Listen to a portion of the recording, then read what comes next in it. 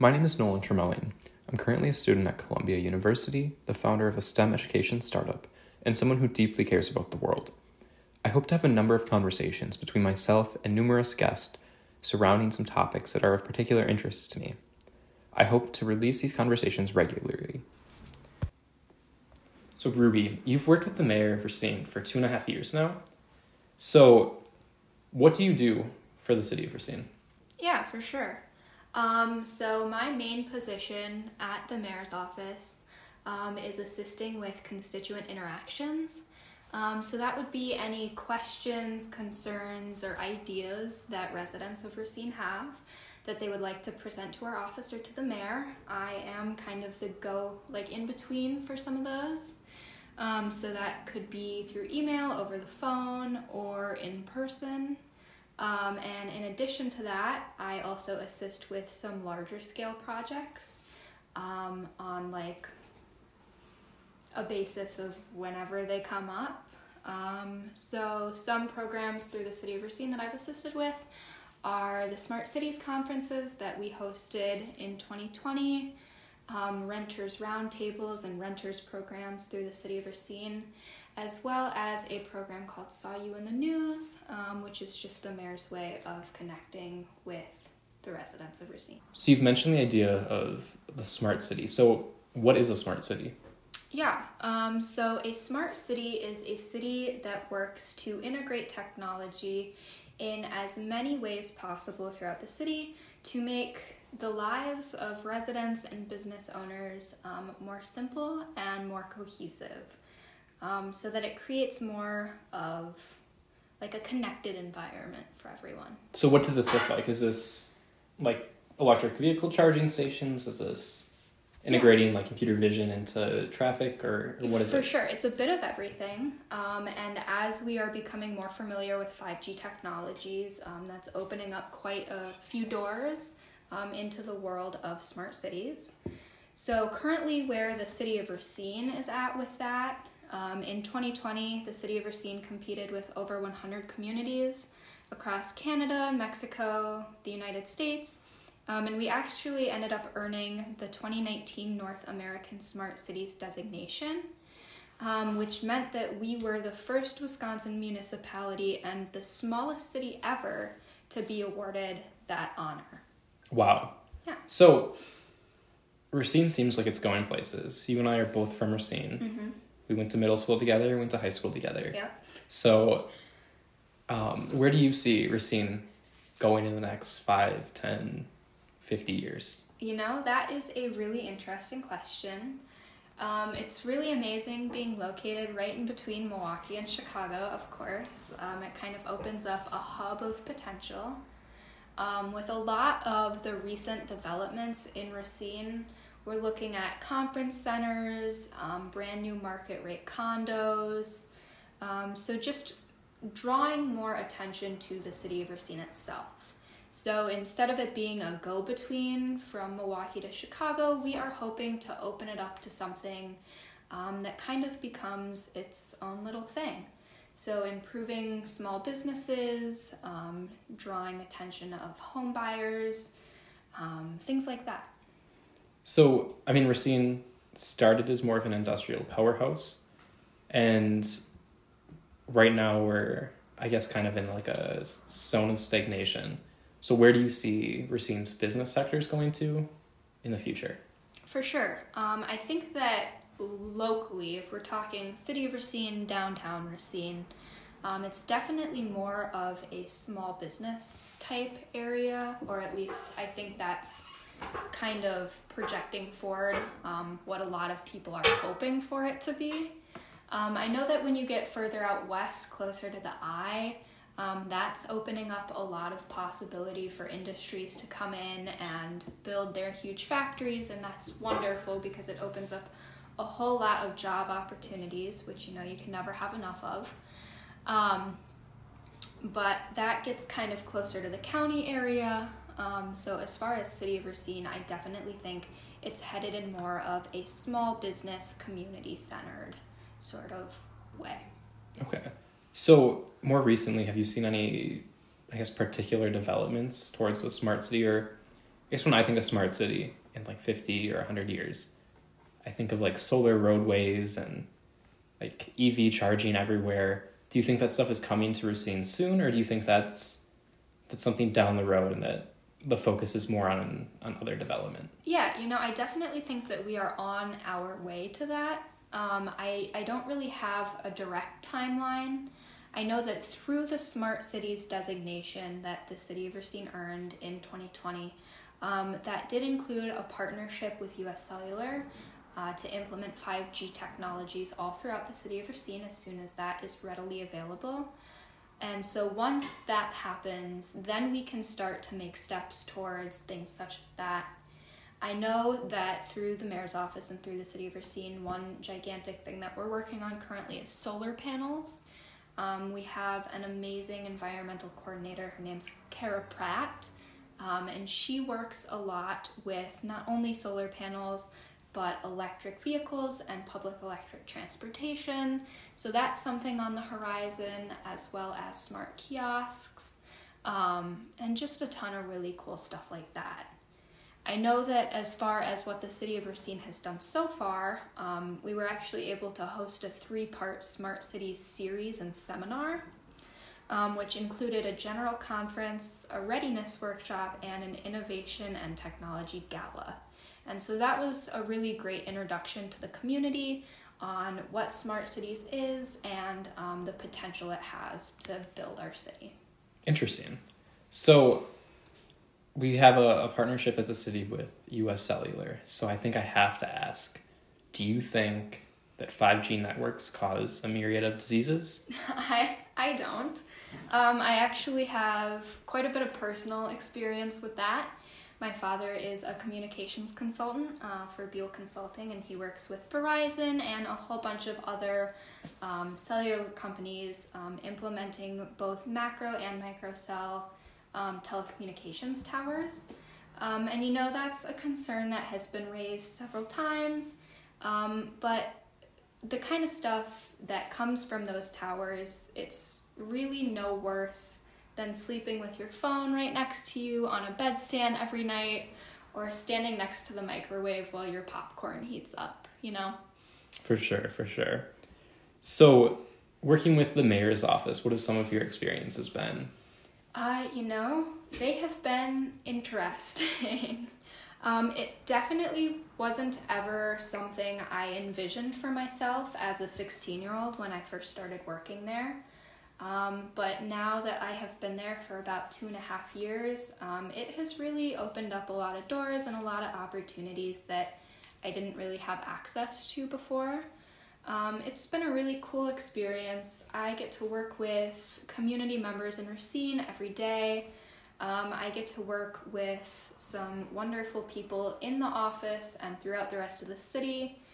And having those experiences is just something that you can't really compare to anything else. So Sure. So as cities like Racine or any city becomes more of a smart city, there's obviously more technology that's required to get there. So what do you think cities like Racine, who just had a cyber attack in the past year, what kind of infrastructure do you think needs to be changed? Or what kind of things need to be put in place before we kind of reach that goal of having a smart city? Yeah, that is a really interesting question, and it's definitely not an area I am an expert in. I know that personally, let's see. I don't know. That's a very interesting question, and I don't know that I am the right person to answer that for you, as much as I would love to be.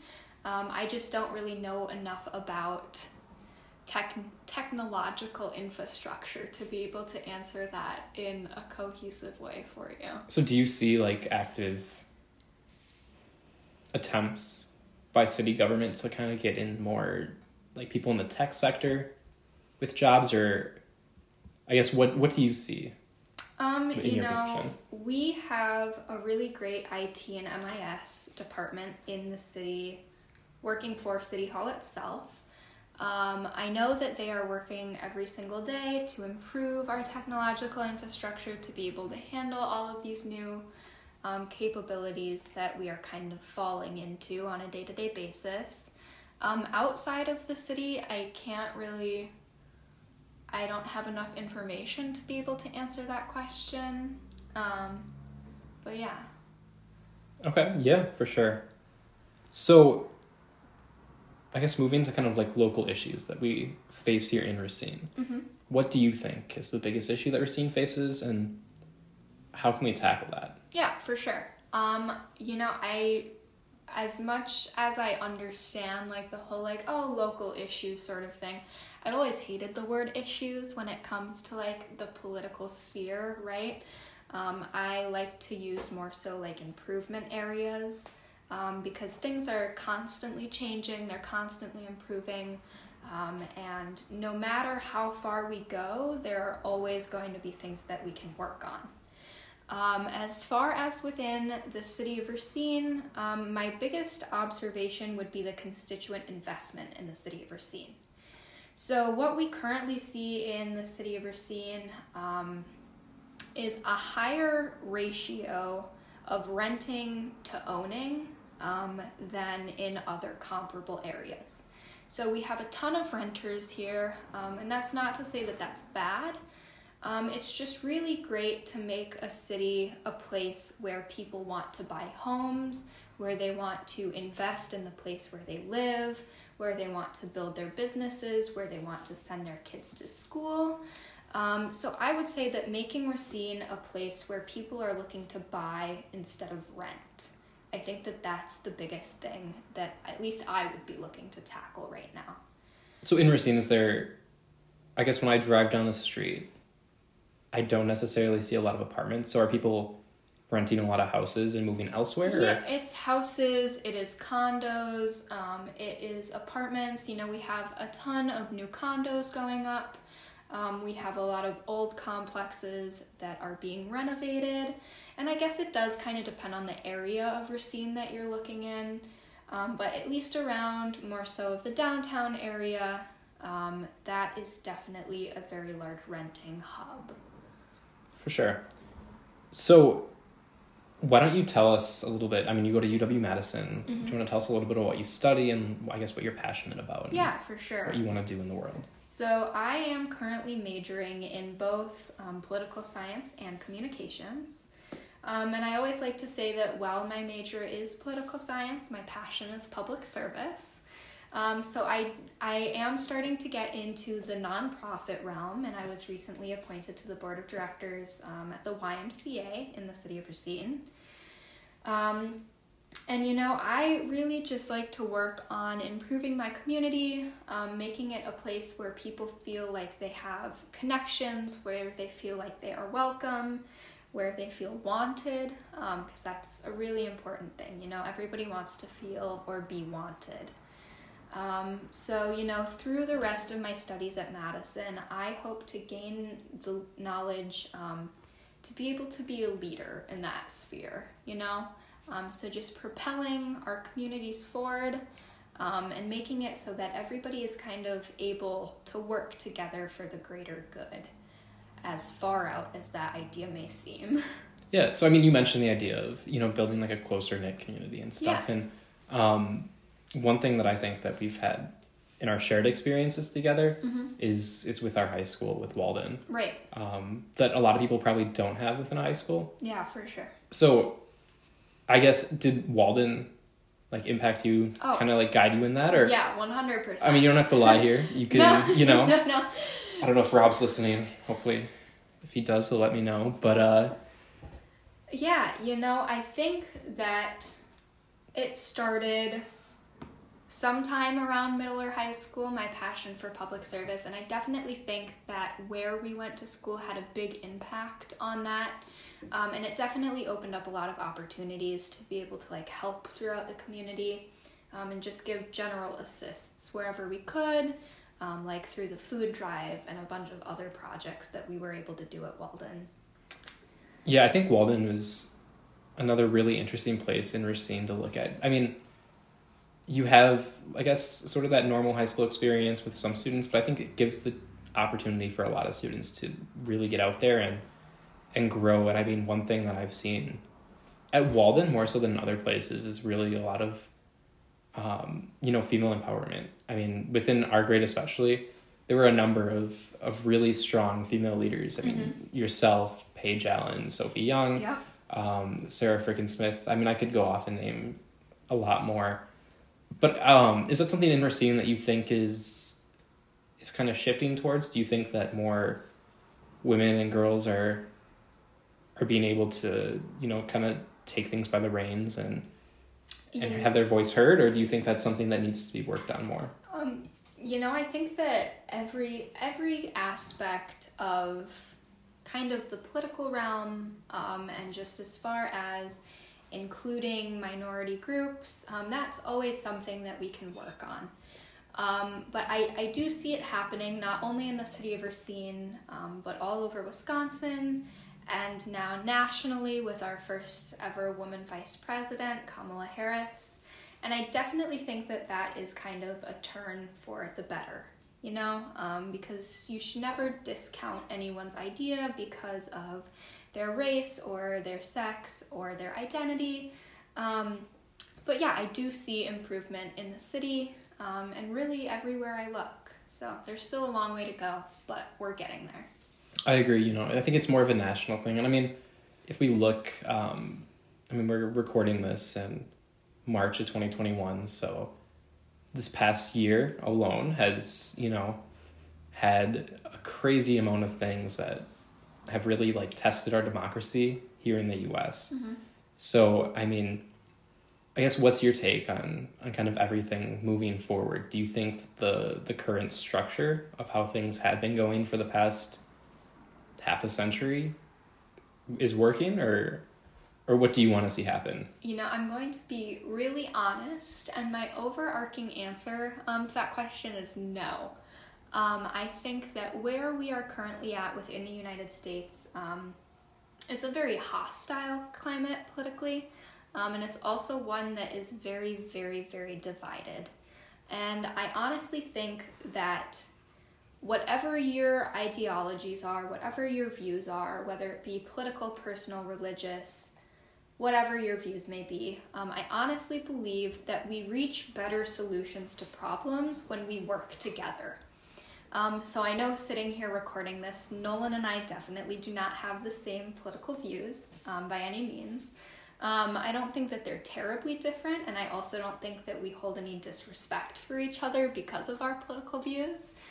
We've been great friends forever, and I think that we will continue to be, barring any catastrophic events. But, just sort of the spirit of camaraderie and understanding that we are all in the same place and that we do not hold as many differences as we think we do.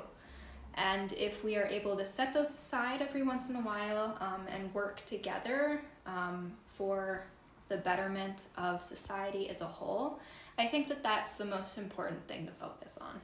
Yeah, I think for myself, like you said, I guess more so in the past year, my political views have, shifted, and I think I've focused less on myself and more on what we need to do as a society to become better. But no, I think you hit that on the head with, working together and finding common ground and not focusing on the differences. Exactly. So, so you've done a lot of work when you were at Walden with different organizations. You helped run the food drive. You did a lot of work with Model United Nations and putting on stuff like that. So as you enter the nonprofit realm, is there a certain sector of the nonprofit realm that you're leaning towards? Do you want to work in, community outreach? Do you want to work more in STEM education or education in general, or what are you thinking? Yeah, it's definitely a little bit of everything. And I think that my position greatly differs based off of the organizations that I'm working with. For example, I wouldn't be holding the same positions at a different organization as I am at the YMCA. When I get further into the nonprofit realm and being able to sit as a part of different boards and assist different organizations, So it's really wherever anybody needs me, I am glad to provide my help. I'm looking at this as kind of a learning experience because I am by no means a professional or an expert. I'm 18 years old sitting on a nonprofit board, so there's more to learn really than anything that I could ever provide for them, which has been a really interesting kind of learning curve and learning experience for myself as well, and a little bit humbling, if I do say so. But I think that the things that I am mainly focused on are definitely community outreach, because that is one of the areas that I do have the most experience in. And in addition to that, I am going to college for communications, and part of communications is marketing. So if I can find a way to kind of intertwine those two, both the community outreach and the marketing, I think that that's kind of the direction that I'm looking towards. I've been planning a few events just for the nonprofits. But yeah, I think that's the general direction that I'm headed. There is one thing you said there that I'm not going to let you get away with, which is do not let Ruby fool you. She might be 18. She might be sitting on a nonprofit board and think that she doesn't have a lot to add, but I guarantee you she has a lot more. But no, she's an amazing, dedicated person. So I'm sure that, as much as she's learning from others, they're learning from her at the same time. So I guess shifting back to looking at this past year, things in high school ended kind of abruptly for all of us. I want to say it was like the 12th or 13th of March that, Right. We're coming up on a year here very quickly. Yeah. So looking back, your mindset back in March of 2020, in hindsight, did you think, have you grown a lot as a person? Do you think you've learned a lot? Do you think as a society we've learned a lot? Or what are your kind of, in retrospect, your thoughts on for sure. last year? I have grown leaps and bounds since last year, In high school, I kind of held very much of like a go-get-em sort of attitude, I was constantly going. And that was really fantastic for where I was at in life then. And then, when COVID hit, that was a very big surprise to everyone. And I definitely think that a lot of us assumed that it would be handled a lot differently than it was. But you have to consider we were all getting ready for graduation. A lot of us were packing up all of our stuff, getting ready to go to college. And all of a sudden, all of that was just sort of put on hold.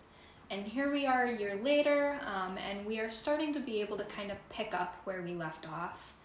And it kind of feels like there was just this gigantic pause. And within that period of the pause, the only things you really had to do were focus more so on yourself than other people or like your day-to-day, like your usual day-to-day outside of the pandemic. Which was really interesting because I couldn't go all day, all the time, So that really forced me to kind of sit back and look back at my high school experience and look forward to my future in college and my career and what I want to do with that. And I think that was a very eye-opening experience for me. And I think that I had a little bit of a difficult time just suddenly having to let go of high school and let go of a lot of my friends and not be able to attend graduation or have any of the pomp and circumstance that usual high school graduates get. But I do know that looking back in 20 to 25 years at my high school experience, at my experience with COVID, and over this past year, I think that in all honesty and in all actuality, that this experience has provided something to all of us, all people that have been involved in, this pandemic, who have had to pass major milestones.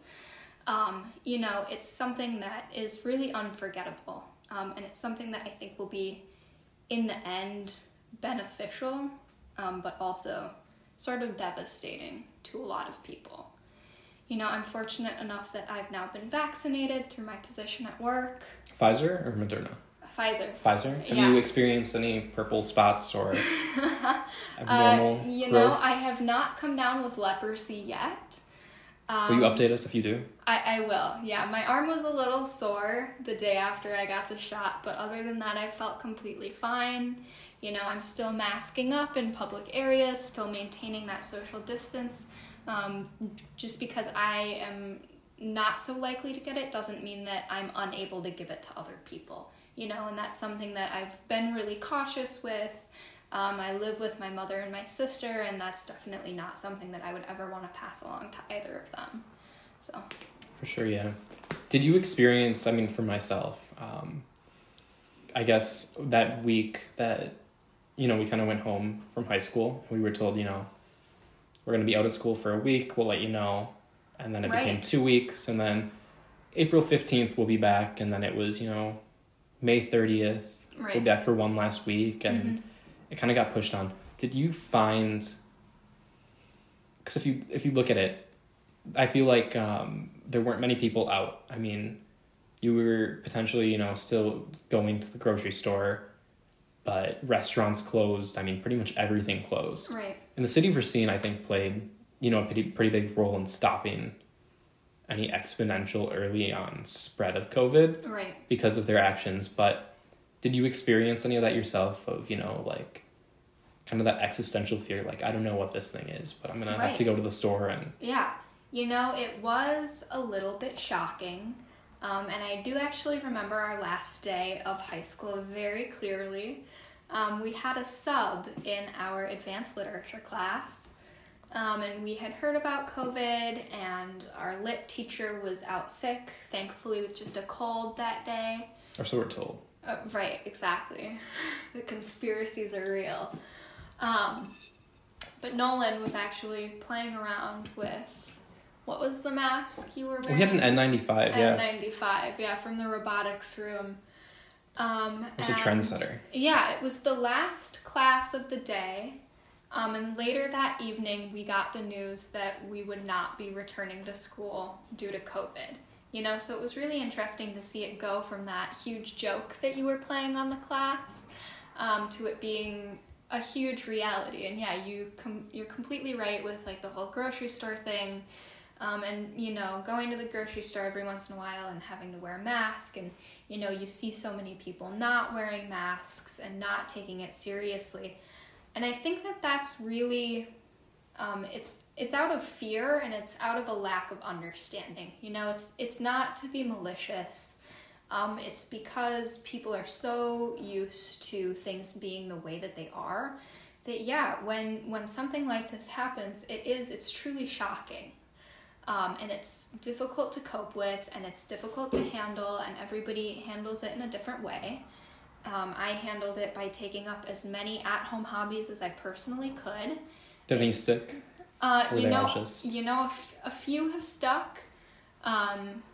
You crocheting sweaters for your dog? Or? You know, it was not crocheting, it was embroidery, actually. I have embroidered quite a few things since last March. I picked up sourdough making with my mom. I have a ton of coloring books that are half started and will never be finished. So, you know, just stuff like that. No, I think looking back on that last day of high school, if I recall right, the sub that we had seemed a little radical in her observations of COVID. And we could probably talk a little bit about the anti-Asian sentiment that was definitely heard in that classroom today and is permeated into a lot of things today. But no, that was an interesting way to end the school year. For sure. So you said you mentioned embroidering and sourdough making. Yeah. But do you think that there's a certain aspect of hobbies or I guess purpose that made you that allowed you to get through quarantine? Do you think you would be able to get through quarantine without something like that to do? Yeah, you know, I think that everybody needs their thing. And I think that with hobbies such as bread making, embroidery, all that sort of stuff where you just are really present in that moment. It's very cathartic, and it allows you to not have to think about everything that's happening around you. And you know that it's a little ignorant, but sometimes ignorance is bliss, and you just need those 2 hours where you can focus on making a loaf of bread instead of, trying to save the world. So, those were my things. And I've heard a multitude of hobbies that people tried over the quarantine period. I know a lot of people planted gardens, took up horticulture. It was a really big thing, and I think that people really used whatever means necessary to cope with their entire life just sort of shutting down, For myself, I've seen a lot of people that I know who've picked up these hobbies like gardening, like making sourdough bread, like being more self-reliant. Right. Almost keep these hobbies for a year. So I'm guessing that they're habits now. They're something these people enjoy. If they didn't, they wouldn't have kept them this long. But do you think this plays into the idea of kind of the smart city, of, a city that doesn't produce as much carbon emissions or have as much pollution? Do you think that there's also a shift at the same time towards more of a greener environment? I honestly haven't really thought about it that way. And it's definitely a very interesting perspective. But one thing that I will point out is that for as many people that I know that picked up all of these wonderful green hobbies, I know equally as many people that kind of buried themselves in online shopping and things that aren't as green as we would like them to be. So I definitely think that could potentially play a role in the transition to being a smart city. But I don't know if it's really as prevalent as we think it is currently, if that makes sense. Yeah, for sure. So we're told that hopefully by the summer, early fall, we'll be back to normal. What do you think? Do you think this is just another empty promise and hope for no more lockdowns, or? Yeah, it's very interesting, and we are under a new administration, and each administration handles things very differently than the last. As far as a timeline for returning to normalcy, I think that definitely depends on your definition or your version of normalcy a little bit. I know that for me personally, my version of normalcy could include still having to wear a mask when I go out in public, still having to remain 6 feet from people, but being able to go to events, being able to go to a restaurant and eat inside, being able to go to a movie theater, But I know that for a lot of other people, their version of normalcy is returning to things such as Summerfest and these hugely populated events without having to wear a mask, without having to socially distance. And I think that the reality of the situation is we're not going to hit that point for quite some time.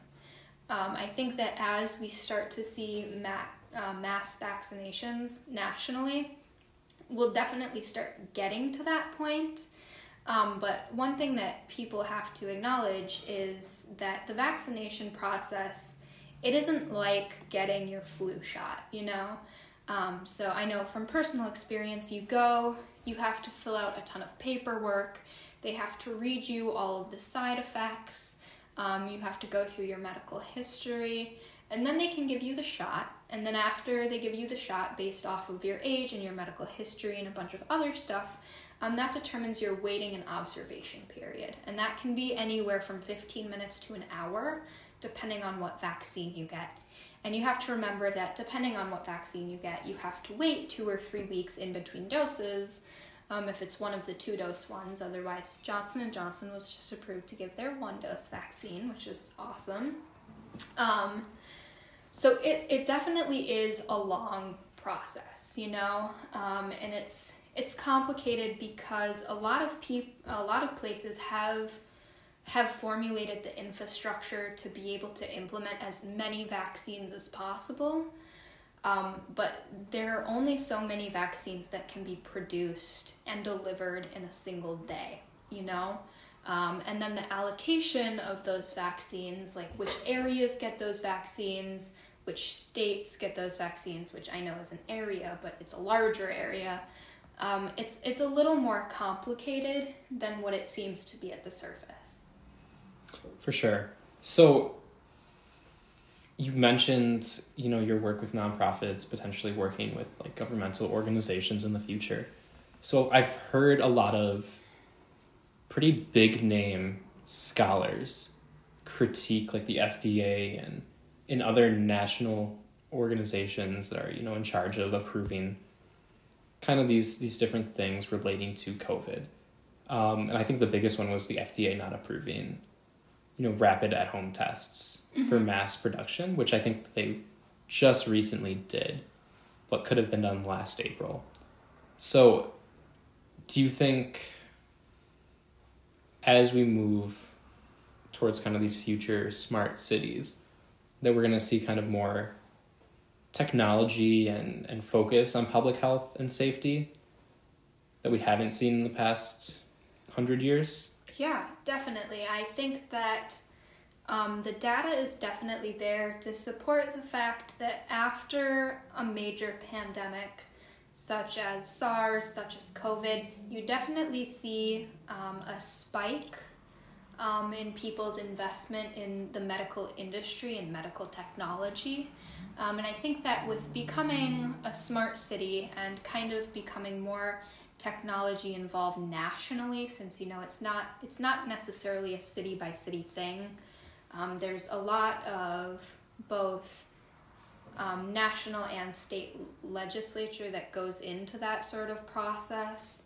But I definitely think that we will see medical technology start to become a little bit more self-sufficient and less so relying on medical professionals to perform something as simple as what could be a COVID test.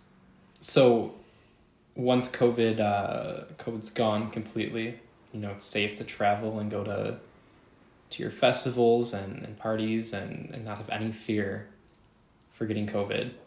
Are you planning on traveling anywhere, or do you have any big plans? Yeah, I've always loved to travel. I have been, not nearly as many places as I would like to have been so far, but I am definitely fortunate enough to have traveled quite a bit. So after COVID, I do definitely plan to study abroad. I would definitely like to work outside of the United States career-wise for at least a little while once I'm done with college, which, is going to be a long process because it's not just a bachelor's, it's a bachelor's plus a whole lot of other stuff. But yeah, I love to travel. I love to experience different cultures, different parts of the world, because the world is a lot smaller than we think it is. And people are a lot more similar than we think that they are. And I think that is so amazing. So travel is definitely in the books. But I feel that as soon as we can go out safely, no risk of COVID, no risk of getting it, no risk of transmitting it, I would love to go to my first ever huge college party. I do go to UW-Madison. I am 18 years old. So, nothing too bold, nothing overwhelming. But I do definitely want to be a part of that Madison culture. So. Yeah, you mentioned studying abroad. Do you plan on applying anywhere in particular? Or are you just anywhere? You just want to go? Yeah, I just want to kind of hit the road and see where it takes me. I have a few things in mind, not narrowed down enough to the point where I feel ready to talk about them. But there are a lot of possibilities. So interesting. So I guess you kind of dodged my question there. Are you buying a plane ticket tomorrow for anywhere in particular? I know you've been to Singapore. Yes. But So far I have like my 3 major places outside of the United States that I've been to, excluding Canada and Mexico, since those are right above and below us. Everybody says, they don't count. I have been to Singapore, Malaysia, and Japan. I love Asia. My mom has lived and spent a lot of time in Asia. So that's definitely on my list, either returning to those places or visiting the numerous other beautiful places in Asia. Shanghai is definitely very high up on my list. One of my college prospects was actually in Shanghai. And so I definitely want to check that out and kind of, see what I'm missing a little bit. Not that I regret my choice of Madison. It's a wonderful place. I'm so glad I'm there. I think it's a really, really fantastic fit for me personally. But yeah, I would say Shanghai is really high up there. interesting. So have you started studying any foreign languages, or to go to school in Shanghai, do you just need English, or what's your take on that? Yeah, surprisingly, English is the #1 spoken language in Shanghai, just because it does revolve so much around business and industry, being the largest city in the world. So, I don't think that there would be too much of a language barrier if I did choose to visit Shanghai for college. My mom does speak Mandarin, so I have a tiny bit of Mandarin under my belt. It's more so listening than speaking by all means, so I would have quite a bit of work to do. And that's definitely something that I would invest in if I did travel to Shanghai, or just learning the language of wherever I go, because, I don't want to be one of those American tourists who goes somewhere and only speaks English and expects other people to understand me. Like, that's not at all who I am as a person. So learning the language before I go would definitely be a huge part of the experience. So do you think this love for, public service and vastly different cultures is ever going to manifest in like a job with like the United Nations or another international major nonprofit? Yeah, that would be very, very interesting. I did model United Nations all throughout high school. That was kind of my thing, as Nolan knows, more so than anything else, really. So I definitely do think that would be interesting. Maybe like an internship or some sort of fellowship would be very cool. As far as career-wise and where I will go, I'm not completely sure yet. I've had these grand dreams of being able to work for myself, so that I'm able to build my own schedule and travel, and still have at least a small life outside of work. But I think that as long as I enjoy what I do, it won't really feel like work, or so I've been told by quite a few people. So yeah, maybe looking at the international scope of like nonprofit organizations and NGOs and IGOs and stuff like that. But yeah, I guess we will just have to wait and see. Yeah. So did Model UN for you give you kind of an upper hand with political science and communications in college? I mean, for me, I can recall a number of committee sessions where, we were talking about planting bushes around borders and passing plastic geese around, literally. But, what's your experience with that? Like, I guess high school extracurricular-wise, like, did that stuff help you, or was it just fun? I feel like it definitely helped to an extent. I think that like procedurally, and kind of familiarizing me with the organization, I feel like without my experience in Model UN, I would not be near as familiar with the United Nations as I am today. The content, however, that was proposed through those sessions, that's a high school students having fun. And I think that whenever you have a high school extracurricular, whenever you're involved in something, make it something that you're passionate about, make it something that you can learn from, but also don't forget to have fun with it.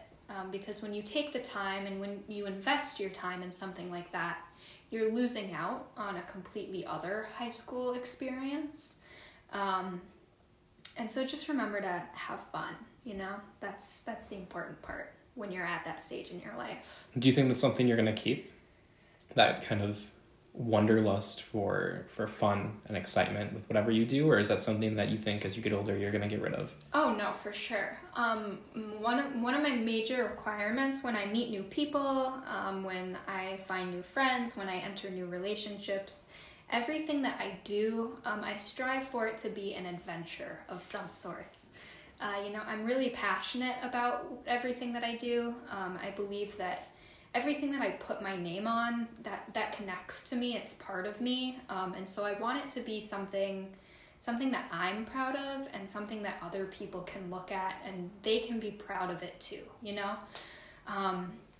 So yeah, I try to work as hard as I can. I try to find fun in things. I try to find adventure in things.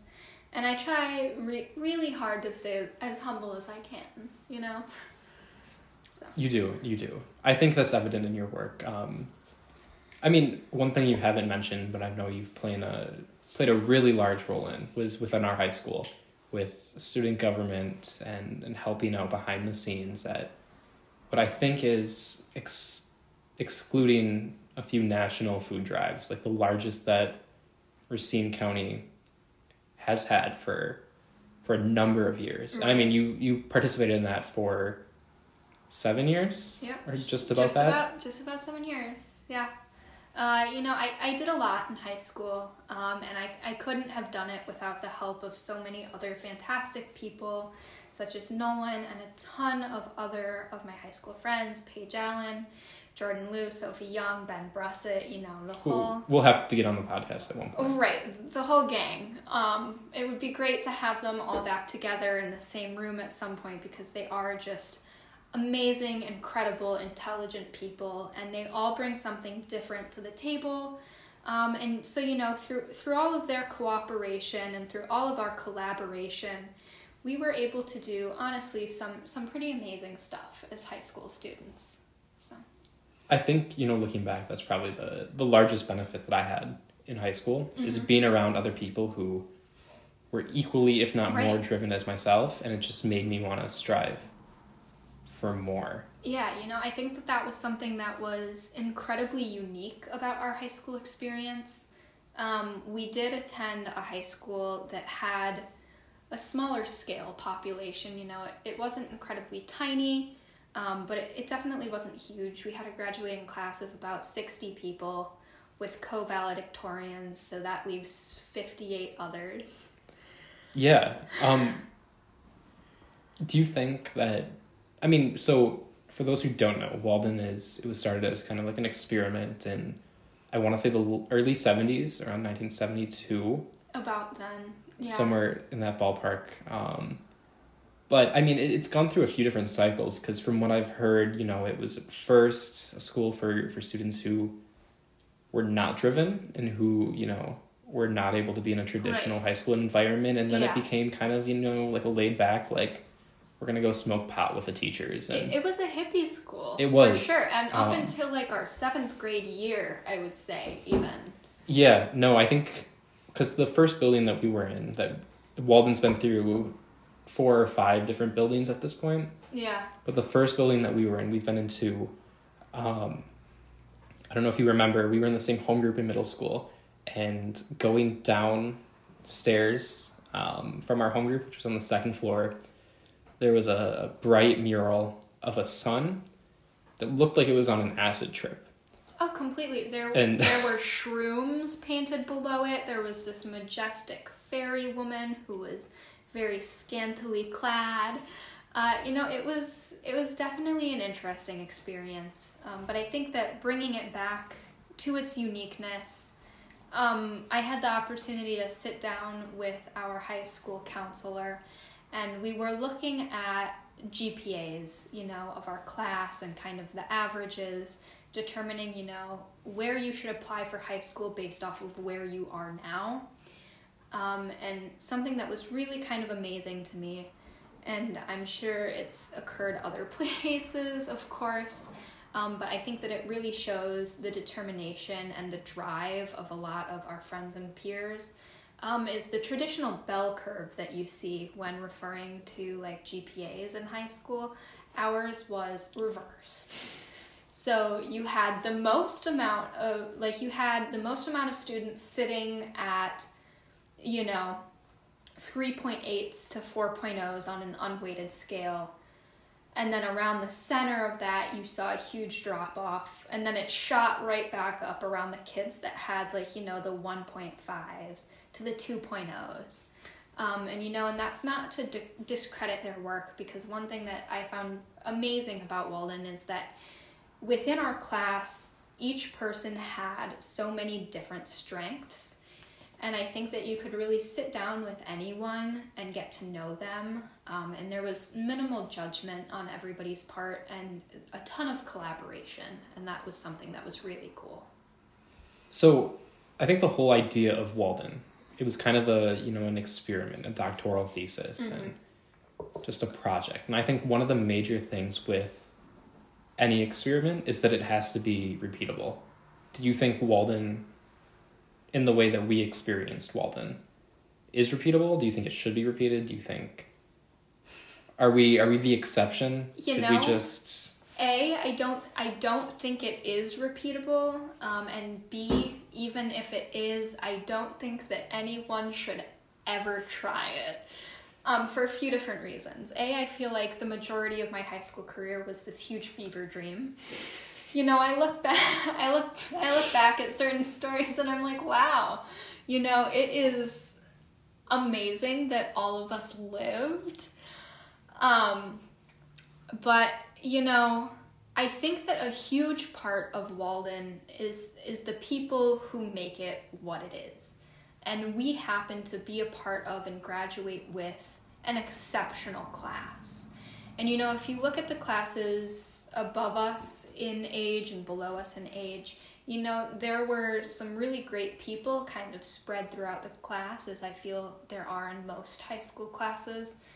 But I know that I would not be anywhere near as, I would say, successful as I am today without the people that I went to high school with, who really pushed me, who really drove me to be what I am today. For sure. No, I do think the people made a huge, huge impact. I can't necessarily speak for those younger than us, barring a few individuals.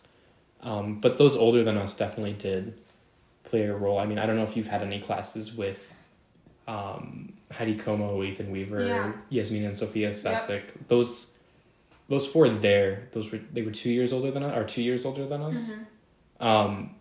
And I know there's a number of others, but I definitely, now thinking of it, can kind of almost see these peaks of like exemplary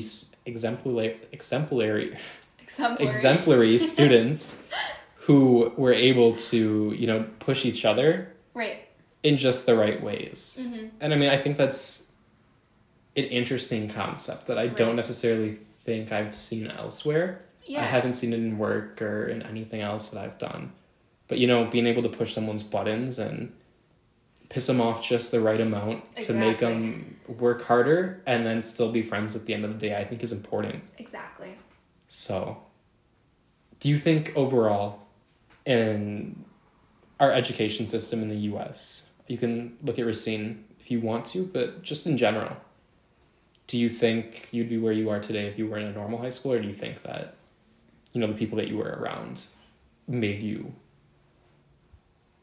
Yeah, no, I think that it was definitely the high school experience. People say like nature versus nurture, and I think that theme is definitely applicable to the high school experience and the high school situation. When you get into bigger schools, when you get into class sizes that are hundreds to even thousands of students, you really lose a lot of that connectivity. And I've already felt it in my transition to college. I go to a huge state university. There are tons of students, there are tons of faculty. The student to faculty ratio is obviously very off, just because, there are thousands upon thousands of college students in the United States looking for a good college education. And I've noticed that, and it could be partially because I've done school from home, from my bed this whole past year. But I think it is a little bit a part of, how large the school is, that I do feel a little bit of that disconnect that I definitely didn't feel in high school. So I really do think that nurturing environment played a huge role in me turning out the way that I did. For sure. It's crazy to think, looking back, that there are so many small events that made it possible for, us to have this conversation today, but for us to forge friendships, to really do anything. A lot of stuff is just by chance. I don't know if you know this, just yesterday, I hit a deer driving home in the dark. And, I was thinking about it. If I had stopped and gotten a coffee, I wouldn't have hit that deer. If, I had taken a different way home, it just, stuff like that just happens. And it's kind of weird. And, sometimes you hit a deer and it's not a great thing. Right. But other times, you are put into a home group in 6th grade and you make a great friend. Yeah, for sure. Or, you just happen to sit at a lunch table with someone and you have a great conversation and they're your college roommate and your best friend. Yeah. I think there's a lot of stuff that it's crazy to look back at and just see how it all played out. So I think that nurture definitely does play a major role in that. Yeah, and I definitely do understand that, but I think that the most important point in your story, Nolan, is that you should always stop for a cup of coffee. That's true. And you can never be too caffeinated. Yeah, and you should do so at a local coffee place to support local businesses. Exactly. Yeah, for sure. There's a lot of local coffee here in Racine. Mm-hmm. So this might be a little bit of it's an omen. A jarring question for me to ask you. But where do you get your coffee from? Do you have any loyalty? Are you Collectivo? Or are you... It's a bit embarrassing sitting here with a gigantic Starbucks cup in my hand as I'm preaching to other people to buy local. Wilson's is a huge part of Racine. If you're ever in Racine, stop by, check it out. It really is the hot spot for all of your coffee and tea needs. I think that, the coffee you choose, it really has kind of a reflection on who you are as a person. I go to Starbucks a ton because it's fast, it's easy, it's on my way to wherever I'm going. But when I really have time to sit down and have a cup of coffee or have a cup of tea and catch up with a friend, or if, I'm meeting with a business partner or a colleague, Wilson's would definitely be the place to go. So another Racine-specific question here. Okay. If you have to get a pizza, there's one right answer here. So let's see if you get it. Okay. Where are you going to go? The original Wells Brothers location for the thin crust original pizza. She got it right. Perfect. One more Racine food question here. What kind of Kringle is your favorite? A ton of people preach O&H. And, having a father who grew up in an adjacent city to here in Oak Creek, his family always made the trek down every Sunday to buy a Benson's pecan homemade Kringle. And so, that's what I grew up eating. That's sort of the place that my family's loyalties lie to. So, you can have your O&H if that's what you like. But I think that if I were to set up a blind taste test for someone, their choice would be Benson's any day of the week. So a little traitorous here for most people in Racine, yeah. But she's not mainstream. So, just finishing up here, a few more questions for you. What's one book that you could recommend to listeners? Yeah. If you could recommend any. I struggled a lot with this question when you sent me sort of the outline of talking points for today.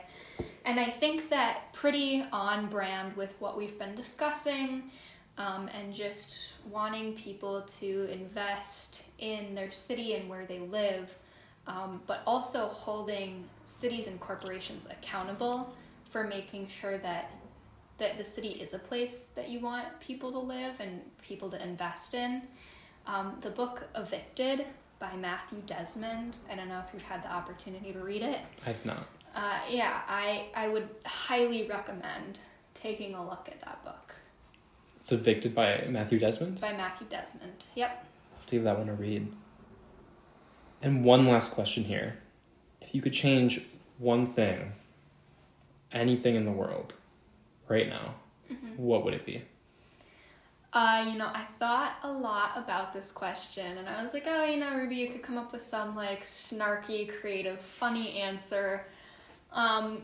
But the reality of the situation is I actually hate that question for a few different reasons. It's incredibly unrealistic, there's really nothing that you can change in an instant, and to kind of even take a second and believe that you can, in my opinion, discredits the hard work of so many important figures throughout our society. And,